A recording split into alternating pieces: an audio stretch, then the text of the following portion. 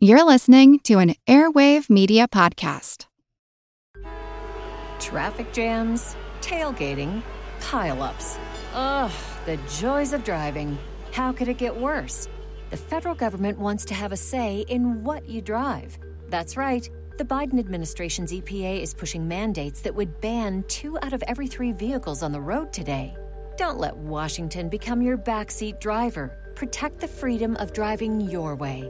Visit EnergyCitizens.org. Paid for by the American Petroleum Institute. It's a long way to Tipperary. It's a long way to go. It's a long way to Tipperary, to the sweetest girl I know. Goodbye, Piccadilly. Farewell, Leicester Square. It's a long, long way to Tipperary, but my heart's right there. Hello everyone, and welcome to History of the Great War, episode 33. This episode is coming at you a bit late due to the fact that I've been pretty sick over the last several days, and for the most part unable to talk, let alone talk for the hour or so that it takes me to record an episode. I would like to thank those who wished me good health on the show's Facebook page. Unfortunately, it didn't do much to help the cold I was suffering from, but it did make my mind feel better, so thank you. This week, we will have a pretty information-dense episode, as we discuss the economic situation of some of the countries in 1915. Today, we will mostly focus on 3 countries: Austria, Russia, and France. However, Britain and Germany will make a small appearance, but I'm holding the most of the discussion on their specific economic situation until later in the year, when it will connect a bit more with the larger story. However, before we drop into those 3 countries, we will talk about the most acute economic problem in the opening months of the war: artillery shells. The lack of artillery shells was a problem for all of the countries in the First World War, and 1915 would be the year when it was the most impactful. No one could have foreseen, before the war, the amount of artillery ammunition that would be needed, and the countries had failed to properly prepare their production facilities.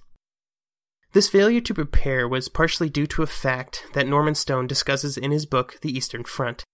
Quote, "The calculation that war would be short owed much more to prevailing ideas of economics.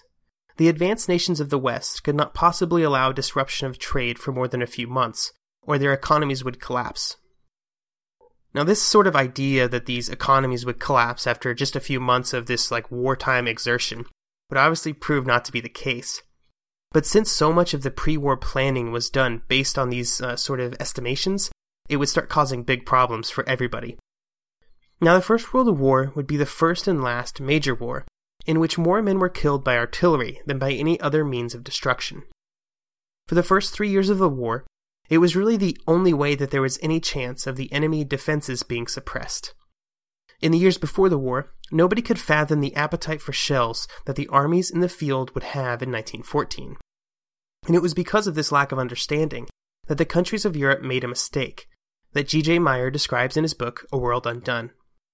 Quote, "In the years leading up to 1914, all the powers had spent heavily on artillery. In addition to its heavy artillery, Germany began the war with more than 5,000 smaller field guns and 1,200 field howitzers, for example, and all entered the conflict with what they thought were immense quantities of ammunition. All were stunned by the speed with which their supplies were exhausted. When 1915 arrived, with both fronts deadlocked, all the belligerents found themselves desperately short not just of shells, but of production capacity. Now, when the war started, the French thought they had about 3 months of supply, the British thought they had 6, and the Russians had 1,000 rounds per gun. All of this was exhausted well before the end of 1914. The Russians were, of course, running out far sooner than everybody else. After all, guns were firing 1,000 rounds a week, let alone in the entire war. This emphasis in stockpiling, rather than growing the ability to produce, would come back to haunt all of the countries, as they found themselves grappling with trying to drastically grow their economic throughput while also fighting a war. Another problem was in the type of shells that had been stockpiled. All the nations had put a heavy emphasis on shrapnel shells. These were perfect for doing damage to troops in the open, or in light fortifications. but as the troops entrenched, they were almost completely worthless. What the artillery needed was high explosive shells, which were much more complicated to make and more expensive to produce. Even with these increased difficulties, the high explosive shells were in so much demand that the nations were forced to switch almost all of their production over to them pretty early in the war. So, when the countries discovered that they didn't have even close to enough shells, they had to start mobilizing production capacity as quickly as possible. Now, some of the nations were more successful at this than others, and Austria-Hungary certainly fell into the other category. They would never produce more than 1 million rounds a month, even in 1916 at the height of production. They had problems both in not having very much production capacity, but also in having to produce many different kinds of rounds. They were far less standardized in their guns than other countries, which limited the amount of mass production that the factories could do. Russia was also having serious difficulties meeting the requested demand from their armies. In early 1915, the Russian High Command estimated that they would need about 2.5 million rounds of ammunition every month to get to the front. However, for the first 4 months of 1915, only 2 million rounds total reached the armies. This was due to many problems in Russia, the biggest of which is that they just weren't at a point in their industrial development where it was possible to scale up that high. This massive need for shells wasn't helped by the fact that there were hundreds of thousands of shells stockpiled in fortresses near the border with Germany that soon fell into German hands. This was due to some corruption, with the commanders of the fortresses hoarding shells without remorse, but was really just a breakdown in overall allocation from high command. Apparently, fortresses who weren't even engaged in the fighting were still getting monthly shipments of shells, while the men at the front had nothing. A good example of just how much disparity there was between the German and Russian shell production in May 1915, when the Germans broke through the Russian lines, one German army would have over 1 million shells, with the Russians facing them having just 100,000. In the entire southwestern front, the Russians had just 100,000 shells in reserve. There were German divisions on the eastern front that had more shells than this. Now, I don't want to paint the Russians in a completely harsh light. They did manage to bring up their monthly production from about 400,000 a month in early 1915 to over 1 million by September. This was a huge accomplishment. The only problem was that the Germans were producing around 4 million rounds per month by the middle of 1915, and it only grew from there. Now, the Germans were forced to quickly ramp up their production, after using more shells in the Battle of the Marne than they had used in the entire Franco-Prussian War. The German buildup of production would be led by a German industrialist named Walter Rathenau. Rathenau led the German chemical and engineering industries to do absolutely incredible things. They were cut off from a lot of supplies used to make wartime materials due to the blockade from Britain. Therefore, they had to find alternatives to traditional sources. This meant finding a way to extract camphor, an essential component of gunpowder, from turpentine. Nitrogen, acetone, nitroglycerin, all were items that were previously imported that they found a way to produce from items that they had at hand. During both World Wars, I think that the Germans definitely get the MacGyver Award for doing awesome stuff with the resources available. Seriously, read into all of the synthetic materials that Germans were able to conjure up during the 2 world wars when they were cut off from overseas resources. It's pretty impressive. What really mattered, though, was that by the summer of 1915, German factories were churning out around 4 million shells a month. The French were trying to keep pace, with Albert Thomas, who, as Undersecretary of Armaments, was one of the primary advocates for getting skilled laborers out of the trenches and back into factories. With the 500,000 workers that were released from combat duty, the French slowly saw their production rise, but it was never enough to satiate the ever-expanding needs of the army. In Britain, the lack of artillery shells making their way to the front would cause enough of a problem that it would force changes within the entire government. After the Battle of Neuve Chapelle, the London Times ran an article titled, "Need for Shells, British Attacks Checked, Limited Supply the Cause, A Lesson from France." It seems that General Haig had a part in getting this article ran, using his connections at the Times to push his agenda of giving command of the BEF away from Sir John French.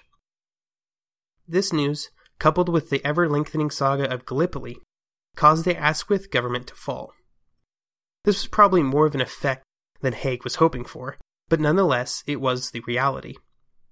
The public outcry from the article would cause a huge shakeup in the government that would lead to an increase in production, but much like everybody else, the British were unable to even come close to meeting the demands of the army in 1915. So what this sort of shortage resulted in is that armies were constantly having to wait to go on the attack so that they could stockpile artillery ammunition. And when that ammunition was stockpiled, they basically had to strip the entire front except for where they were going to launch the attack.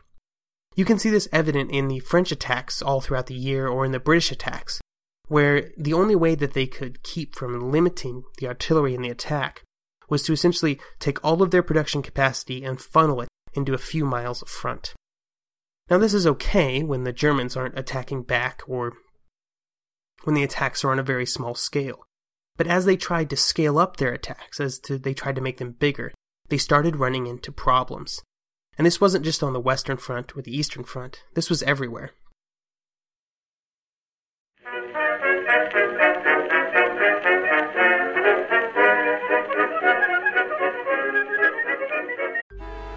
Traffic jams, tailgating, pile-ups.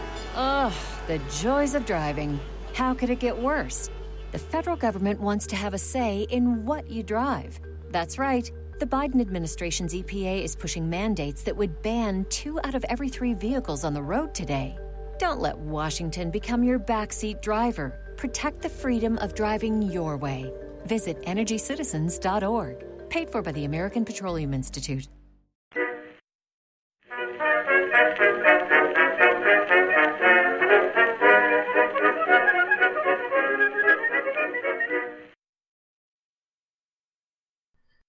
So that is enough about artillery shells for the moment. Let's take a trip over to Austria-Hungary to look at their specific economic situation. I would like to specifically call out Norman Stone's book, The Eastern Front, which was a great resource for this bit of the episode. Now he starts off his discussion of the empire's economic situation rather ominously, with these words, quote, "The Habsburg monarchy had become incapable of harnessing its people's energies," end quote. Now the first big problem that Austria-Hungary had was simply in manpower. I believe I mentioned this back in episode 21 or so, but it bears discussing again, given the importance. So in 1914, there were 3.5 million men who were called up, basically every trained fighting man in the empire, and of course losses happened. And by March 1915, casualties were in the 2 million range. So Austria-Hungary found themselves in a position that all of the other countries in the war would experience, just roughly 2 years earlier than anybody else. This position was one where they were strictly reliant on the current year's class of conscripts to make good their losses. I'm sure you can understand how bad this situation is. When you are constantly experiencing attrition at the front, and all you have are the men turning 18 at any given time to replace them with, there is no way for you to really keep those numbers up over the long term. The manpower problems were further complicated due to the huge number of nationalities in the empire's armies. This is a problem pretty much unique to the Austro-Hungarian armies, in that soon after the war started, there were units of men who literally did not speak the same language as their commanding officer. This was of course a problem before the war as well, but in the time of peace, there was time for a new officer to take the time to learn the language of his men, at least enough to converse, and also to teach his men at least some German. Now, German was the official language of the army. The benefits to communication is obvious, but a less obvious side effect was the connection this made between the officers and the men. The officers would learn something of their men. After all, the groups were very diverse in the empire, and it wasn't like all of the ethnicities were the same. Sure, some were peasants who had very little exposure to the outside world, but there were large groups that were highly literate and had been skilled laborers in the cities before the war. By learning about each other, the officers and men would begin to form a bond. This bond would go a long way to helping minorities like the Slavs or the Croats feel like they were a part of an empire that was worth fighting for. This was particularly important when you consider that 2/3 of the officers were either German or Austrian, and most of the rest were Hungarian. Now all of this changed after the war started, and the huge attrition rate among the officers took hold. As the old group of officers were put out of action, the new set didn't have the time, and sometimes didn't have the desire, to connect with the men under them in this same way. To quote Norman Stone again, quote, "Men froze, resented injustices at home, did not know what their officers were saying, and had not much artillery support to help them in the field, and sometimes understood Russian better than any other language. Desertion began." End quote. We then move on to production capacity. At the start of the war, the Austrians had less guns than the Russians, about a third less, but since the Russian guns were also fighting the Germans, it isn't unlikely that at any given time the Russians had an artillery advantage on the front, at least in terms of raw numbers. They were woefully inadequately supplied with ammunition, of course, producing in a month less than what was being expended in a week. Also, and this is a problem that wasn't nearly as prevalent anywhere else on the front, but Austria had lost 1,000 guns to the Russians. Earlier in the war, the Austro-Russian front was seesawing quite a bit back and forth, and this put the Austrian guns in harm's way far more so than on the Western front. This is bad, of course, but it could have been made good with replacements from the factory, but only about 300 replacements made it to the front. With the manpower and supply problems that the army was having, by mid-1915 they were near the point of collapse, and it would be the Germans who would have to come and save them. Austria's main enemy, Russia, was also in a rather unfortunate position. The Russians were also, of course, behind on artillery shell production, but even when they had enough materials, they were being completely mishandled. Now, I touched on this a little earlier, but it bears repeating. There were literally millions of shells stuck in fortresses or in supply depots that weren't accounted for and just sat idle, while the guns along the front barely had more than a few shells per day to actually shoot at the enemy.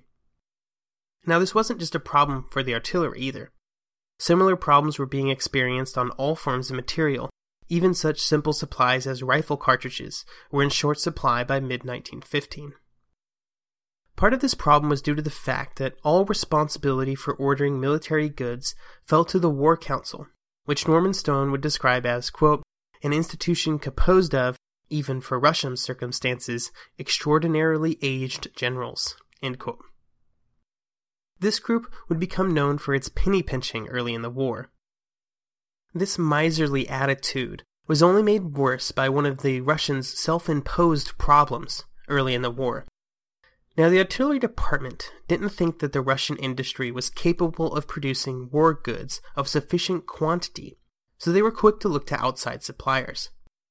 This lack of faith in Russian industry wasn't just in artillery either.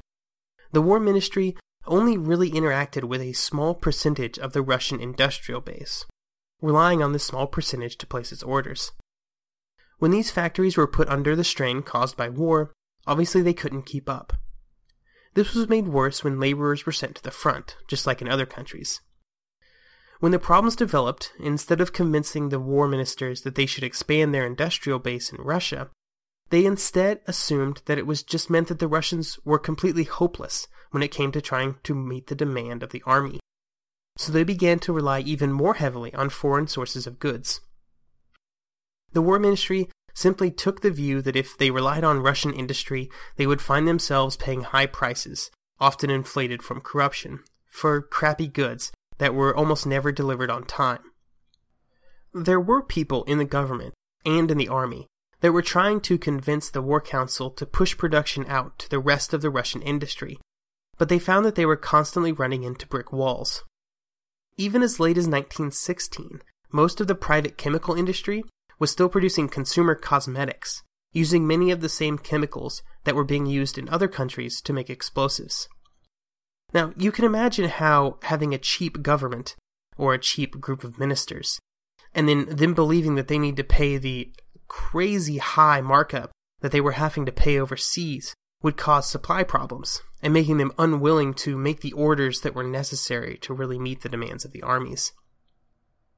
Now, this mindset of not being able to really utilize an entire country's production base wasn't a Russian problem, specifically.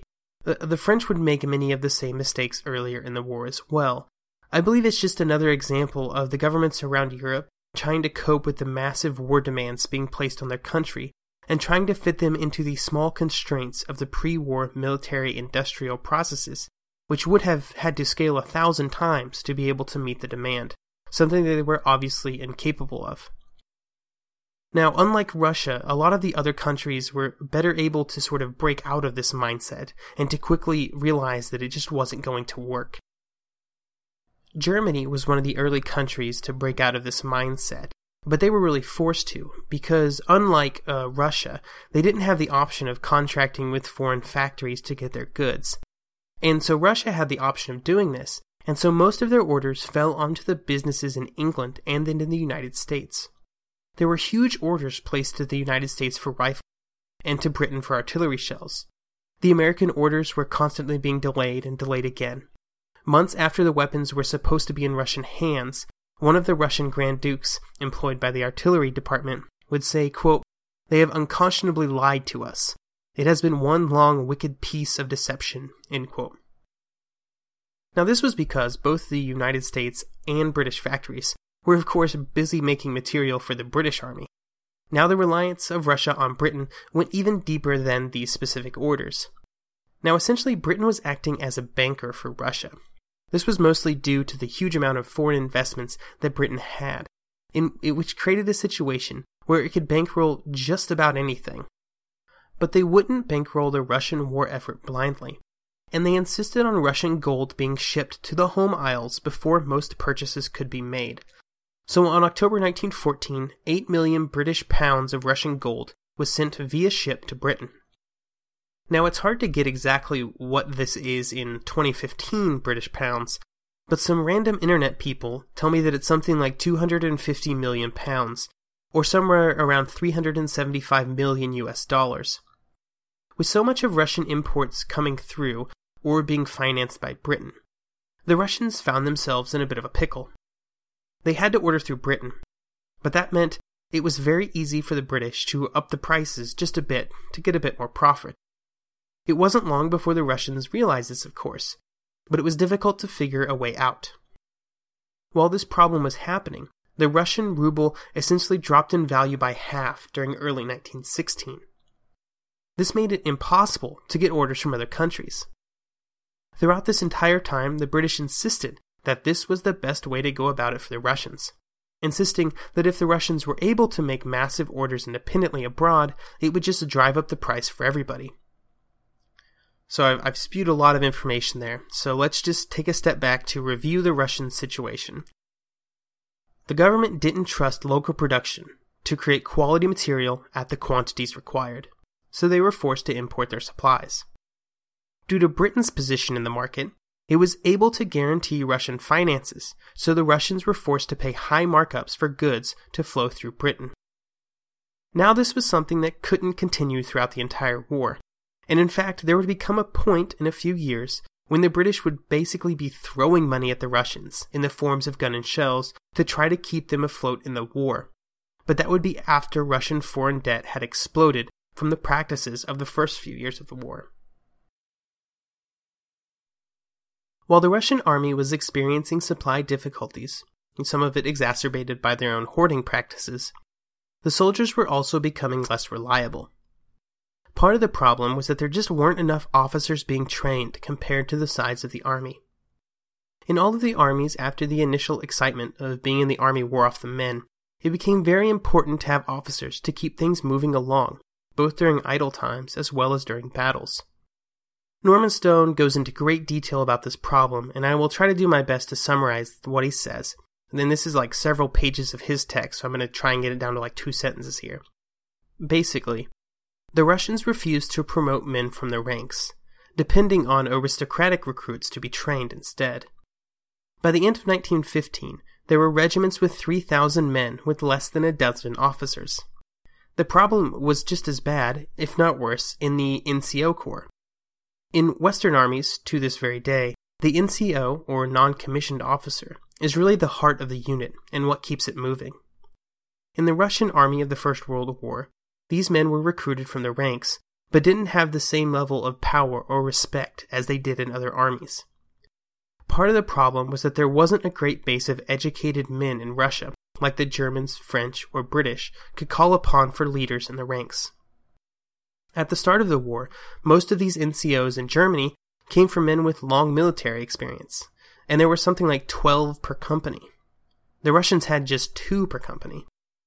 When you are bringing in so many raw recruits, having a backbone of experienced men in leadership positions cannot possibly be overstated in importance. So there was this wide gap between the number of officers that were available and the number of officers that were needed. The officers, for their part, were not exactly high on the capabilities of the men under their command. They thought of them to be mostly uneducated masses that were good for nothing other than to be shoved into battle. This, of course, led to resentment in the ranks that, instead of being handled by sympathy and understanding, just caused the officers to double down on their negative thoughts of the men. The men were compelled by force, if necessary, to continue fighting. As is often the case, this coercion by force had some positive short-term results, with some very negative long-term consequences, as it would accelerate the events of 1917 and the withdrawal of Russia from the war. As the war continued to drag on, the economies of all the countries were mobilized more and more to meet the demands of the armies. After discussing so many failures today, it will be interesting to revisit the topic in the future, when the economies of other countries of the war, Germany, France, Britain, had begun to really operate at peak efficiency. In 1914, I'm sure none of the governments knew what would be required to keep fighting. Norman Stone would say, quote, "The discovery that states could go on fighting the war with bits of paper for money took almost everyone by surprise." End quote. The fighting would soon cost the countries millions of dollars a week. And honestly, I think it is somewhat impressive that they were able to keep going as long as they did. Now, this hasn't been the most action-packed episode, but I can't emphasize enough how important the economic aspect of the war was. In both the world wars, it would be a nation's ability to keep its army supplied that would be the biggest cause of victory, or defeat. Don't worry though, next week we are back in the action, as we discuss the sinking of the Lusitania and its great effects on the war moving forward, especially when it comes to bringing in the great neutral, the United States.